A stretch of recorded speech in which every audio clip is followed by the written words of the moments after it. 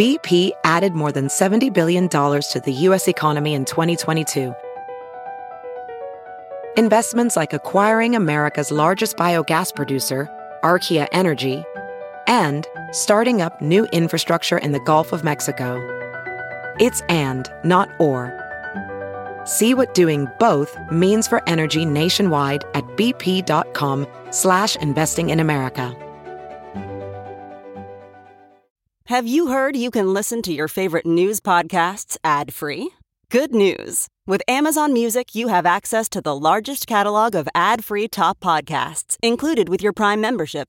To start listening, download the Amazon Music app for free or go to amazon.com/ad-free news podcasts. That's amazon.com/ad-free news podcasts to catch up on the latest episodes without the ads.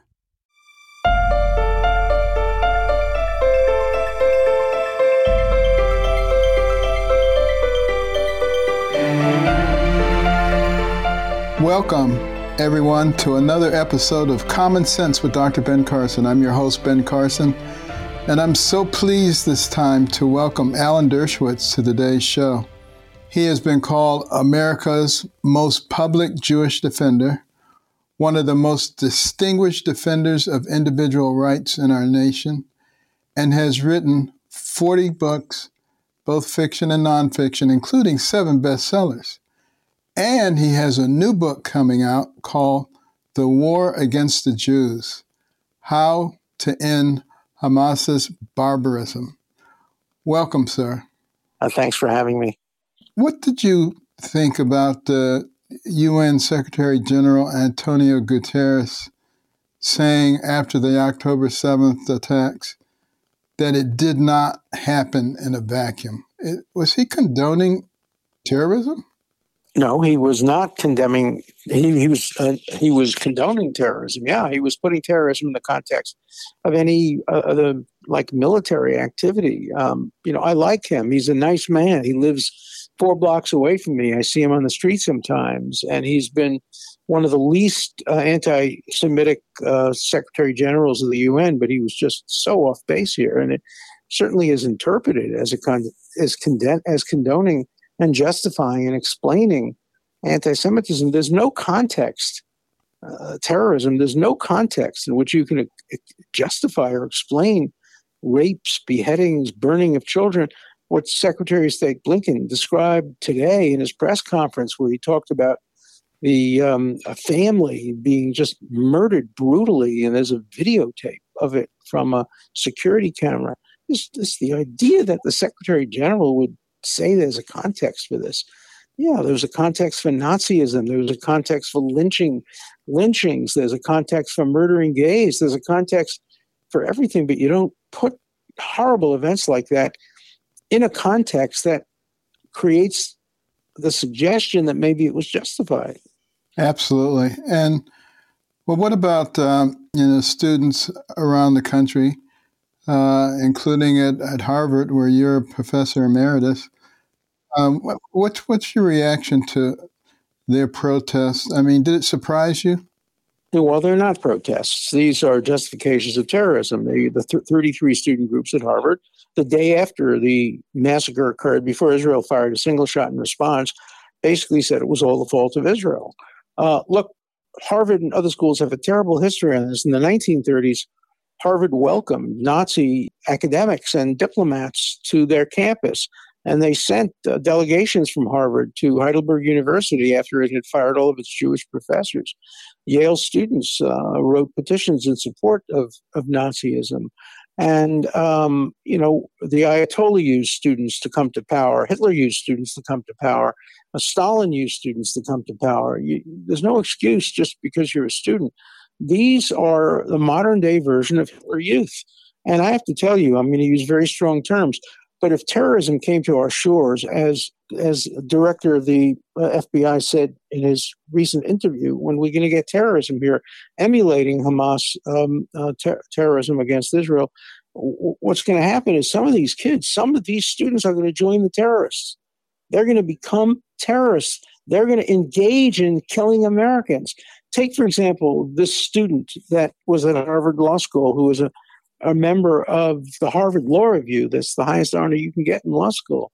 And he was reportedly involved in harassing a Jewish student, and he was one of the people who signed onto that Harvard statement, blaming it all on Israel. I worry that people like him would go further than just showing support, verbal support for terrorists, that they might actually give material aid to terrorists, which is, of course, against the law and criminal. But I worry that it could happen.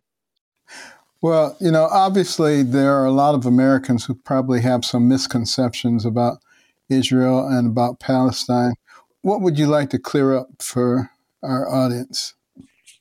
Well, the Palestinians could have had a state in 1937, 38, 1948, 1967, 1992, 2000, 2001, 2005, 2007, and most recently during the Trump administration. They've always said no.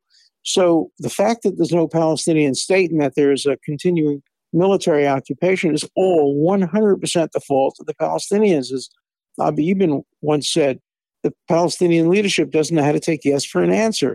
There didn't have to be any occupation. Israel gave up the occupation of the Gaza in 2005. Not only did they take every living Israeli out of the Gaza, they even unburied their dead and took them out. There wasn't even a dead Israeli in the Gaza Strip. They could have turned the Gaza Strip into Singapore and the Mediterranean. Instead, they all enriched themselves. The leaders of Hamas are worth billions of dollars. They have them in bank accounts in Qatar. And they turned whatever money there was left into rockets. They deprived their own people of food, of medicine, of education. It is 100% the fault of Hamas. Even these deaths we see now, these tragic deaths of young children, it's Hamas's fault. They won't let the children and the parents go south where they'd be safe. They use them as human shields, and yet the world blames so much of this on Israel. There are some people who say, I'm not anti-Semitic, I'm just anti-Zion. Is there a difference? Well, for some there may be, but not for most of these people. And when you have signs at these demonstrations in favor of Hamas, Hamas has a charter that is anti-Semitic. It says Jews caused all the problems in the world, that we have to get rid of all the Jews in the Middle East. So if you're pro-Hamas, you can't not be an anti-Semite. Of course you're an anti-Semite if you're pro-Hamas. I mean, theoretically, you can imagine somebody who, is very active in supporting the Jewish community, but doesn't believe in the concept of a Jewish state. But I have never met somebody who was anti-Zionist who was not also anti-Jewish. So, and you scratch an anti-Zionist deep enough, you find somebody who's anti-American, anti-Christian, anti the Judeo-Christian tradition. So I think it's a myth when people say, I'm not an anti-Semite, I'm not anti-Jewish, I'm just anti-Zionist. I think the vast, vast, vast majority of the people who participate in these pro-Hamas demonstrations are anti-Semites. I think they're trying to assuage their conscience. But, I hear people saying Israel should respond proportionally. How do you respond proportionally when somebody's trying to destroy you? And I wonder if it would be reasonable to ask those who are opposing Israel, can you provide a solution that protects and preserves Israel? Yeah, there is a solution. It's just getting rid of Hamas, obviously. But look, did the United States respond proportionally to Pearl Harbor? Did the Jews respond proportionally to the Holocaust? What proportionality means in international law is if you're going after a very important military target, say a commander of Hamas, the guy who actually perpetrated these massacres on October 7th, if you're going after somebody that important, then the number of civilians that may die in the process of getting him have to be proportional to the value of the military target. Now, the value of the military target there was very high, and the civilians who were killed were being used as human shields. And to give you just an example, a common example, let's assume I rob a bank, and the police come in, and I grab you as a hostage, and I'm shooting from behind you, and I'm killing people, and the police try to shoot me, the guy who's shooting, and instead they kill you, God forbid. Who's guilty of that murder? Obviously, the policeman's not guilty, even though his bullet killed you. It's the man holding you hostage who's guilty. And that's why Hamas is guilty of all of these deaths. They're the ones who are responsible. They're causing it. You would think that that some of our people, our leaders in Congress, would understand that and would have a good sense of the history. Yeah, I think some of it stems from the fact that people are just ignorant. They don't know what's happened before, particularly those who deny that these things occurred, that Hamas didn't, burn babies and cut their heads off or any of this. Aren't they the same as the Holocaust deniers? It's a matter of degree, obviously, but the Yale Daily News was guilty of that. The editor of the Yale Daily News, who's a bigot and very, very anti-Israel, apparently censored an op-ed in the Yale Daily News that said that Hamas had beheaded and burned to death and slaughtered these kids, saying, no, there's no proof of that.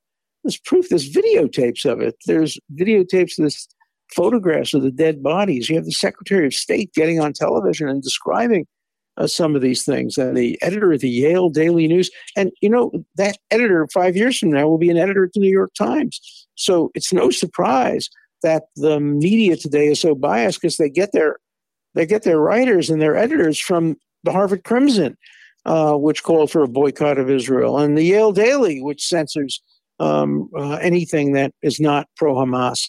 And so it's not surprising that our future leaders are going to endanger the future not only of Jews in America, but of Americans and of Christians, because, the Hamas, Iran people, they're as anti-Christian as they are anti-Semitic. Oh, absolutely. One is just a precursor to their further desires.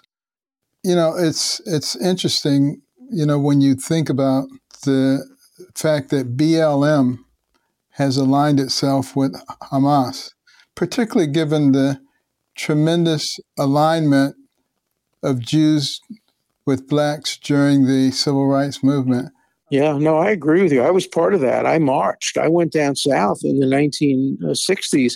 I trained with, Thurgood Marshall and Carter and the NAACP and all of those great civil rights leaders, Jack Greenberg, all the others. And now Black Lives Matter, on the day after these horrible massacres, put out a flyer glorifying the terrorists and supporting the terrorists. And, Black Lives Matter, obviously, I support the concept. I just don't support the organization, because the organization has distorted its priorities and its values away from protecting African Americans in the United States to making political opposition to Israel. And that's just not the job of Black Lives Matter as an organization. So I'm opposed to the organization, though I support the concept. Jewish lives matter, Muslim lives matter, all lives matter, and Black lives matter, and we have to make sure that they're valued. But it can't be at the expense of other lives. Absolutely. Well, doesn't it kind of point out the role of the media? Because they were the ones who sort of pushed the ideal that if you said anything other than Black Lives Matter, that you were a racist. There's no doubt about that. And if you even mention the word meritocracy, you're a racist. And one of the reasons that I think so many people from the woke side are against Jews is that, Jews, like other people, have benefited from meritocracy. None of my parents were educated, none of my family. I was the first person to go to college. I had no money. I had no skills, but I made it on my merits. And I was first in my class in law school. That's the kind of meritocracy that America has stood for years, and that the woke culture hates. They want everything to be identity politics. They want you to get jobs based not on what you've done, but who you are. And that's just not the American way. And that's why I was very pleased when the Supreme Court of the United States finally outlawed race-based preferences or race-based lack of preferences. People have to make it on their own. And if you're discriminated against based on your race, if you personally are discriminated against, fine, that should count. But if you're the son or daughter of a very prominent person who is a minority, and you've had all the privileges in life, your race itself shouldn't count either for you or against you. That's what Martin Luther King wanted. That's colorblind equality, and that's what the woke culture despises. Well, the Marxists in this country seem to be pretty much set on dividing our population. They've always been that way. Marxists always want to divide the population. Yeah. Race, income, age, religion, political affiliation, gender, you name it, they're at it. And I don't know if the American people actually realize we're being manipulated into throwing away, the greatest country that ever existed by people who are envious of us and who want to change fundamentally who we are. And the best proof of how envious people are is everybody wants to come to America. And that's why we have problems at our border. People are not rushing to get into Russia or Lebanon or Egypt, but they're all dying to come to the United States, sometimes literally dying, risking their lives to come here. And we are the greatest country in the history of the world. And so many of our people don't appreciate it. Absolutely. And, I've had a chance to visit 68 countries and have lived overseas. Wow. And I got to tell you, this is an amazing place. And it certainly provided incredible opportunities for me. But I had a mother who would never accept excuses. And I think that made a big difference for both me and my brother. Yeah. Oh, yeah. No, I agree with you. Yeah, my parents too. They didn't accept excuses. You had to work hard, and if you didn't, you bore the consequences of it. I was so lucky to have parents like that, and to have family, to have a free college education available to me in the City College of New York, which has now turned into a bastion of anti-Semitism and propaganda, and it's denying these kids who have no parachutes. They have to make it on their own. And these city colleges of New York and other colleges are denying these kids of every race and every background the opportunity to do what the two of us did. And that is, rise by our own hard work and our merits. And I think that's becoming, unfortunately, a thing of the past, and it will hurt America's greatness. What do you think is responsible for what's happening on the college campuses? Well, on the college campuses, I know it's happening. And it was this building up of a bureaucracy at college campuses based on what's called diversity, equity, and inclusion, DEI. And it's not diversity. It's people don't want diverse points of view. They don't want people like you. They want people who, yes, are a racial minority, but who represent the views that they think racial minorities should have uniformly. It's the most insulting thing that you can say about minorities, that they ought to have the same view. So this diversity, equity, and inclusion bureaucracy has destroyed universities, turned them into propaganda mills. And students are rebelling, and donors are rebelling, and parents are rebelling.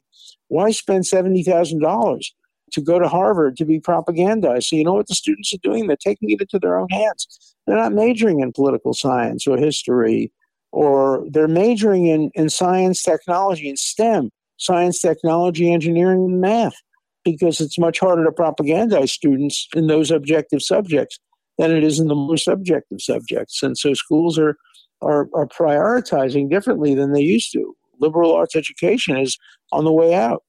No question. I mean, I used to do routinely 6 to 8 commencements a year. Now I'm down to about 1. I'm down to none. I used to do, I would say, 10 to 12 a year. And I got, 15 honorary degrees. I haven't gotten an honorary degree since I defended President Trump on the floor of the Senate. No university wants to hear me speak if I defended President Trump. I wonder what they would have done to John Adams after he defended the people in the Boston Massacre. People are so intolerant of different points of view today. That's absolutely true. Now, the response from college administrators has been very, very slow. Do you think it's because they agree with some of this nonsense, or do they have their finger in the air trying to see which way the wind is blowing? What's going on? I think it depends. I think some college administrators, particularly some of the ones who have most recently been selected as presidents, really agree with this woke progressive culture. They really agree with it. I think President Gay at Harvard is one of them. I think she honestly agrees with it. She's a nice person. I like her personally, but I don't think that her philosophy is the right one for this time and age. Others don't have any particular ideology or point of view. They just want to make sure that there's no controversy. So as a friend of mine who was the president of a college once said, the one criteria that doesn't exist to be a president of a college is courage. If you have courage, don't become the president of a college. Look what happened to Larry Summers.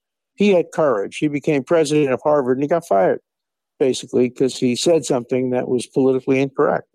Well, Peter Sullivan at Yale came out strongly in favor of Israel and against Palestine. But well, he's terrific, Peter. I've known him for a long time, and I like him very much. And I wish other schools would do what he did. Absolutely. Now, some of the people have advocated identifying the students who are involved in these particularly violent protests and disseminating their information to graduate schools, law schools, and employers. What do you think about that? I'm 100% in favor of that, as long as it's only their names. I don't want their home addresses. I don't want their sexual preferences. I don't want their relatives' names or where they live. I just want to know that this kid, Abraham, who is a Harvard Law Review student and who harassed a Jewish kid on campus, I want every law firm to know his name. And I want every law firm to be able to say to their clients, look, we're thinking about hiring this kid who harassed a Jewish person on campus. Do you want to be represented by somebody like that? Or do you want to be represented by somebody who signed a petition saying that Israel is at fault for the rapes and for the beheadings? If you want to, fine, go to another firm. But we're not doing that. And now a bunch of law firms, I think it's up to 60, signed a letter to major law firms saying, no, we're not going to come to your law schools and hire your law schools unless you do something about not promoting anti-Semitism at the law schools. And I'm completely in favor of that. I personally will name any student. I don't care if they're 18, 19, 20. If they, some of them say they didn't know what they were signing. Do you want a lawyer who didn't know what he was signing? If they signed something that was plagiarized, they'd be thrown out of the school. There'd be no excuse. I didn't know that I was supporting rape, beheadings, and massacres and kidnappings. I didn't know that. Well, you should know it before you sign something like that. So I'm completely in favor of identifying these students by name and letting the law firms, let the judges who are going to hire them, let the government know who they are, so you know who you're hiring. That's part of the marketplace of ideas. And this is really sort of a worldwide phenomenon, the pro-Palestinian protest. It's not pro-Palestinian. The Palestinians are destroyed by Hamas. It's pro-Hamas. I haven't seen a single demonstration that calls for a two-state solution. They all want to support Hamas, do away with Israel, end Israel. So I don't think it's pro-Palestinian. I think it's anti-Semitic, anti-Israel, and pro-Hamas. Well, in the days after the October 7th attack, even in diverse places like Australia, they were saying gas the Jews and Ali Akbar at the Sydney Opera House. What should the leaders be doing? Well, take, for example, New Zealand. If there's ever been a country that fits the definition of a colonial settler nation, New Zealand, it was established by England sending over white people who had never set foot in Australia, didn't even know where it was, to take over the country, ethnically cleanse it of all the Maori people of color, and colonialize it with settlers. But you never hear that said about New Zealand. You only hear it said about Israel. And Israel, England, Poland, Ukraine, Russia didn't send anybody. These people escaped, much the way Europeans escaped and came to America. So the idea that Israel is a colonialist country and New Zealand is not, I just don't get it. The hypocrisy of New Zealand and Australia as well. Australia is populated by the descendants of English colonialist settlers. There's never been a person of Australian or Aboriginal background who's in power there. It's like South Africa in some ways. Yeah, there's no question about it. There are some interesting attitudes there. I lived in Australia for a year. Yeah. They do love Americans, I will say that. But yeah, and I love Australia. I've been there 6 or 7 times. I actually spoke at the Opera House in a debate, and it's a great country. But there are a few people there, not many, but a few people there who are very hypocritical, like was New Zealand. Absolutely. Well, we're going to have to take a short break. We'll be right back in 1 minute with Professor Alan Dershowitz.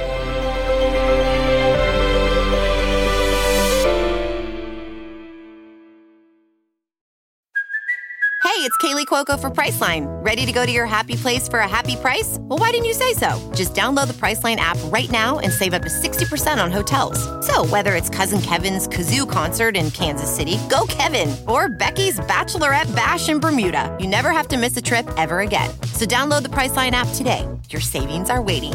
Go to your happy place for a happy price. Go to your happy price, Priceline.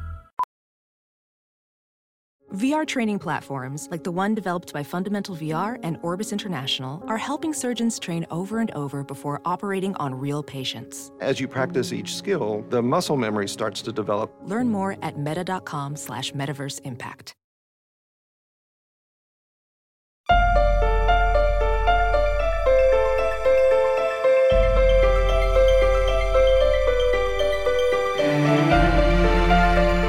And we're back with Common Sense. As I always say, we may have to change the name of the show soon because there doesn't seem to be a lot of common sense anymore.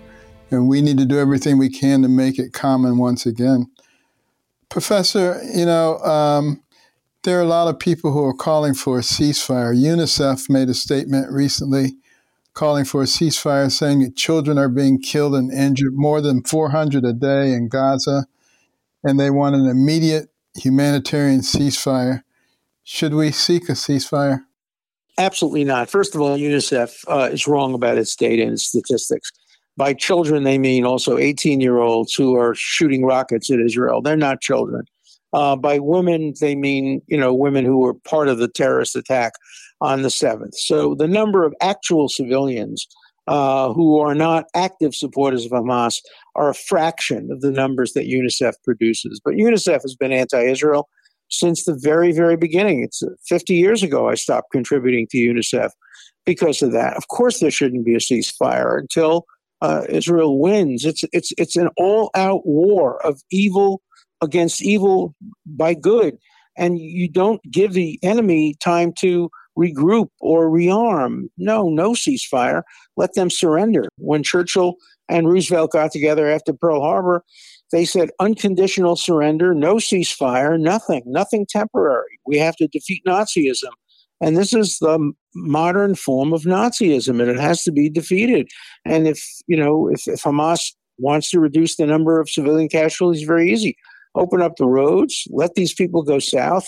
Israel has declared safe zones. Then Hamas fires rockets from the safe zones, and Israel has to respond. So again, it's all the fault of Hamas. So they should have called for a ceasefire on October 6th instead of on October 8th.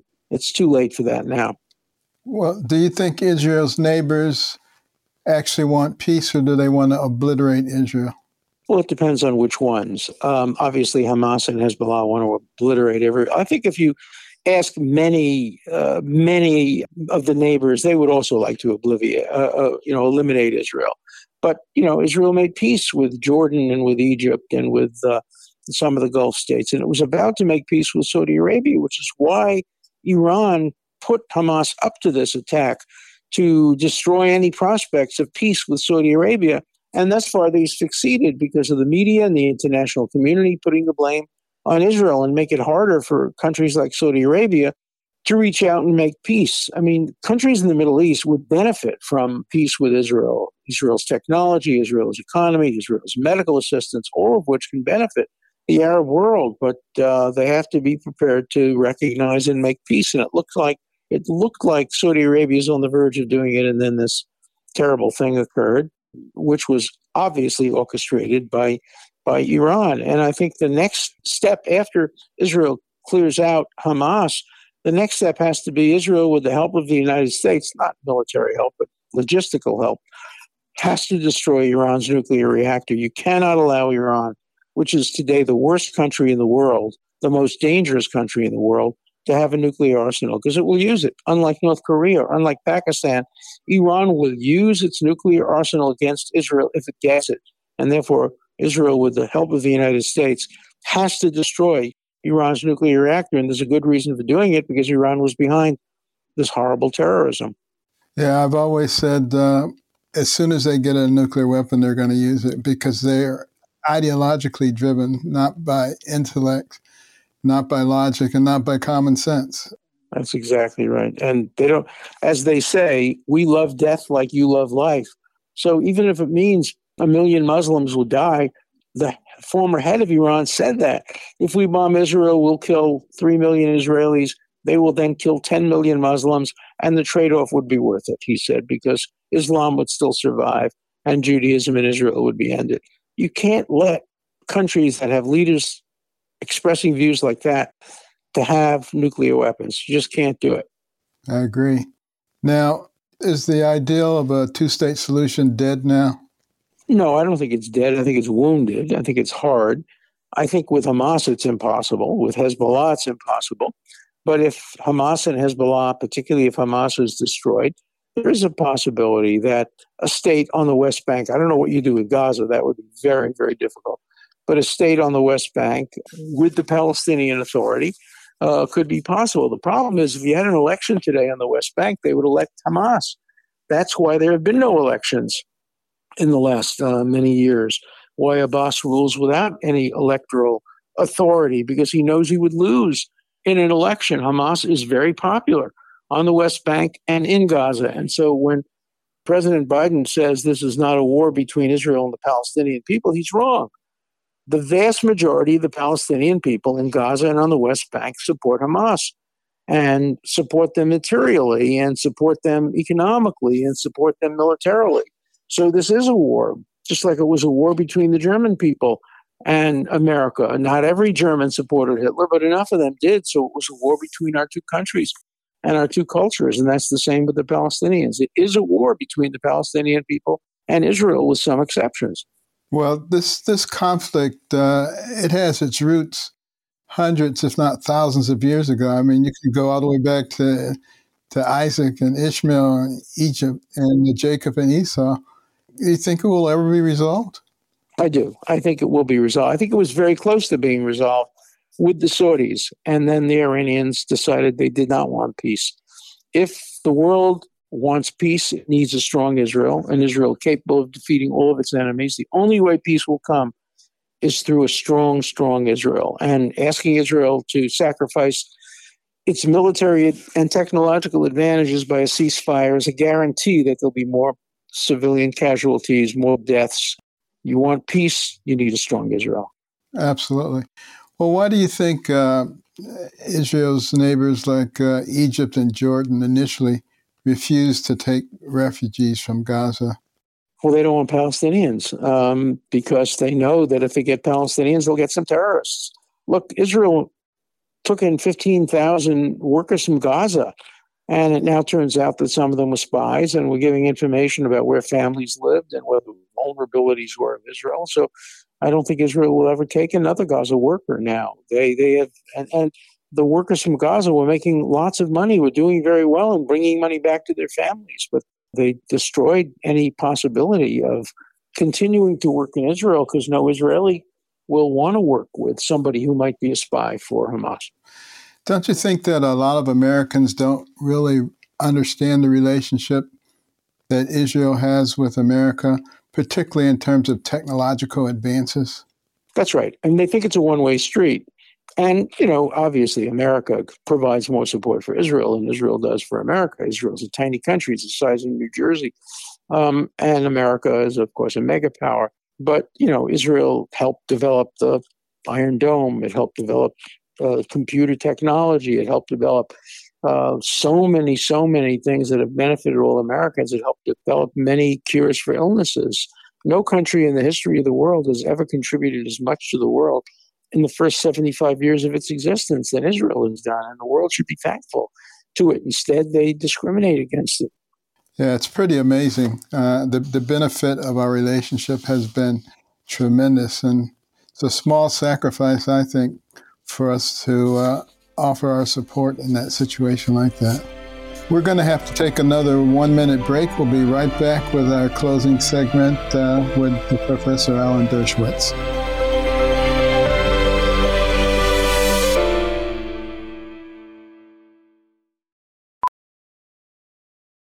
Ophthalmologist Dr. Strauss has seen firsthand how the metaverse is helping surgeons practice the procedures to treat cataracts. Cataracts are the primary cause of avoidable blindness. He works with a virtual reality training platform developed by Fundamental VR and Orbis International to help surgeons develop the muscle memory they need. The result? More confident, capable surgeons. And even more importantly, Patients who can see. explore more stories like Dr. Strauss's at meta.com/metaverseimpact. Ready to elevate your home? Picture this: central heating, a cozy fireplace, or your dream walk-in closet. Build a backyard oasis, go green with solar panels, or start a business. It's all possible with Figure's home equity line of credit. Unlock up to $400,000. Apply online in 5 minutes. Funding in as little as 5 days. Head to Figure.com and transform your home. Figure Lending LLC, DBA Figure, Equal Opportunity Lender, NMLS 1717824. Terms and conditions apply. Visit Figure.com for more information. For licensing information, go to www.nmlsconsumeraccess.org.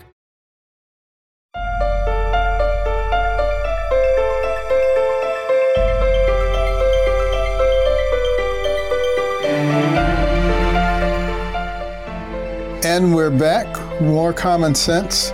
We have with us Alan Dershowitz, and he has a new book, The War Against Jews: How to End Hamas's Barbarism. How has this attack united Israelis and Jews from around the world, despite many deep divisions? Or do you see it pulling the Jewish community from around the world together? It has. I mean, the Jewish community generally gets together during times of crisis. During the Holocaust, obviously, people from the left and the right joined to try to fight Nazism. And I think we're seeing that now. Israel was a very divided country on the eve of this. They were divided over judicial reform. They were divided over Netanyahu. But this has united the country. It will be divided again once this war is over. But right now, I think most of the world's Jews, with the exception of some from the hard left, the woke hard left, support Israel and support Israel's military efforts. I wanted to just, before we close, ask you about when the book will be available and how people can get it.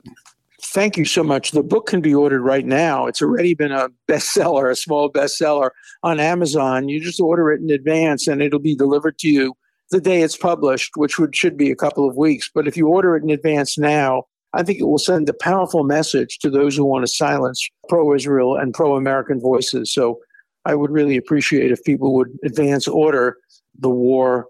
It's called War Against the Jews, How to Defeat Hamas Barbarism. And you can get it on Amazon or on Barnes & Noble right now. Wonderful. And any closing thoughts for our audience? Look, let's defend America, because defending Israel is defending America. It's defending the Judeo-Christian tradition. And it's good for the world. It's good for peace. And I have to tell you, defeat of Hamas will be the best thing that ever happened to the Palestinians. Absolutely. And maybe the best thing that happened to America, too, because can you imagine that they're not infiltrating our southern border and planning something big in this country, too? I would not be surprised. It would not surprise me at all if they're planning something big here. And we have to worry about that. And the head of the FBI said we have to worry about that. So I'm not alone in saying that. Well, Professor, thank you so much for taking time. Thank you for writing the book. Always a pleasure to have intelligent thought with you. And that's what I always have when I'm on the show. Thank you so much. And I'll be back with my closing thought for the audience in 1 minute.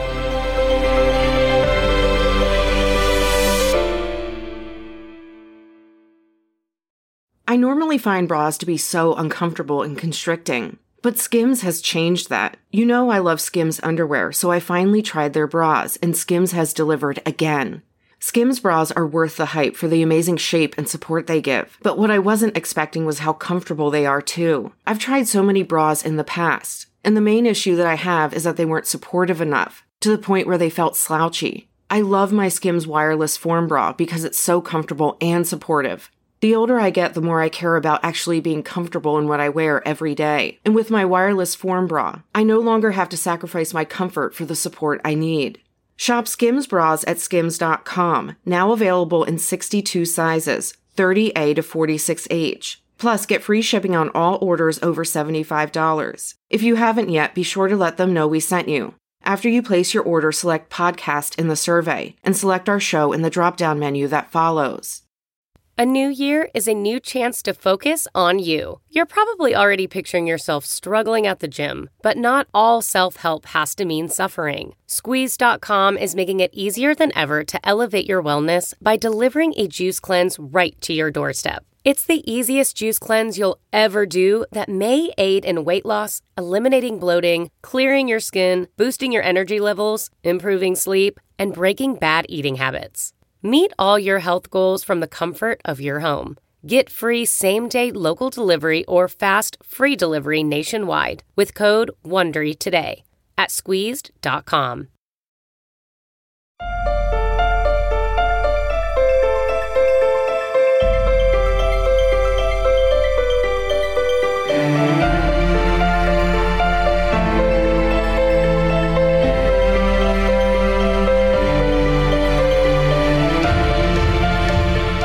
Well, I hope you found that discussion with Alan Dershowitz enlightening.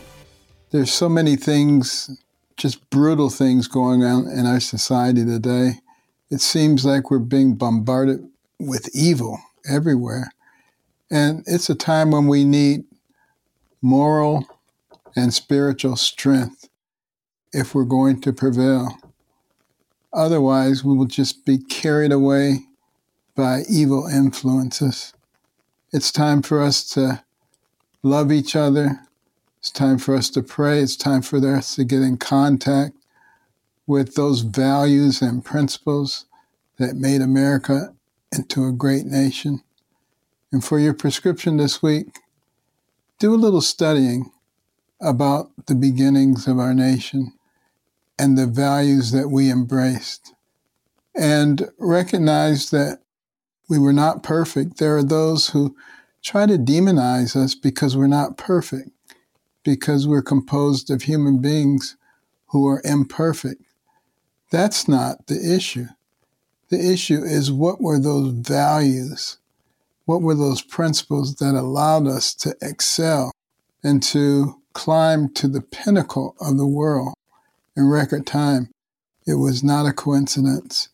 We need to think about those things and apply them to our lives again, so we can make America a fantastic and wonderful place for everyone.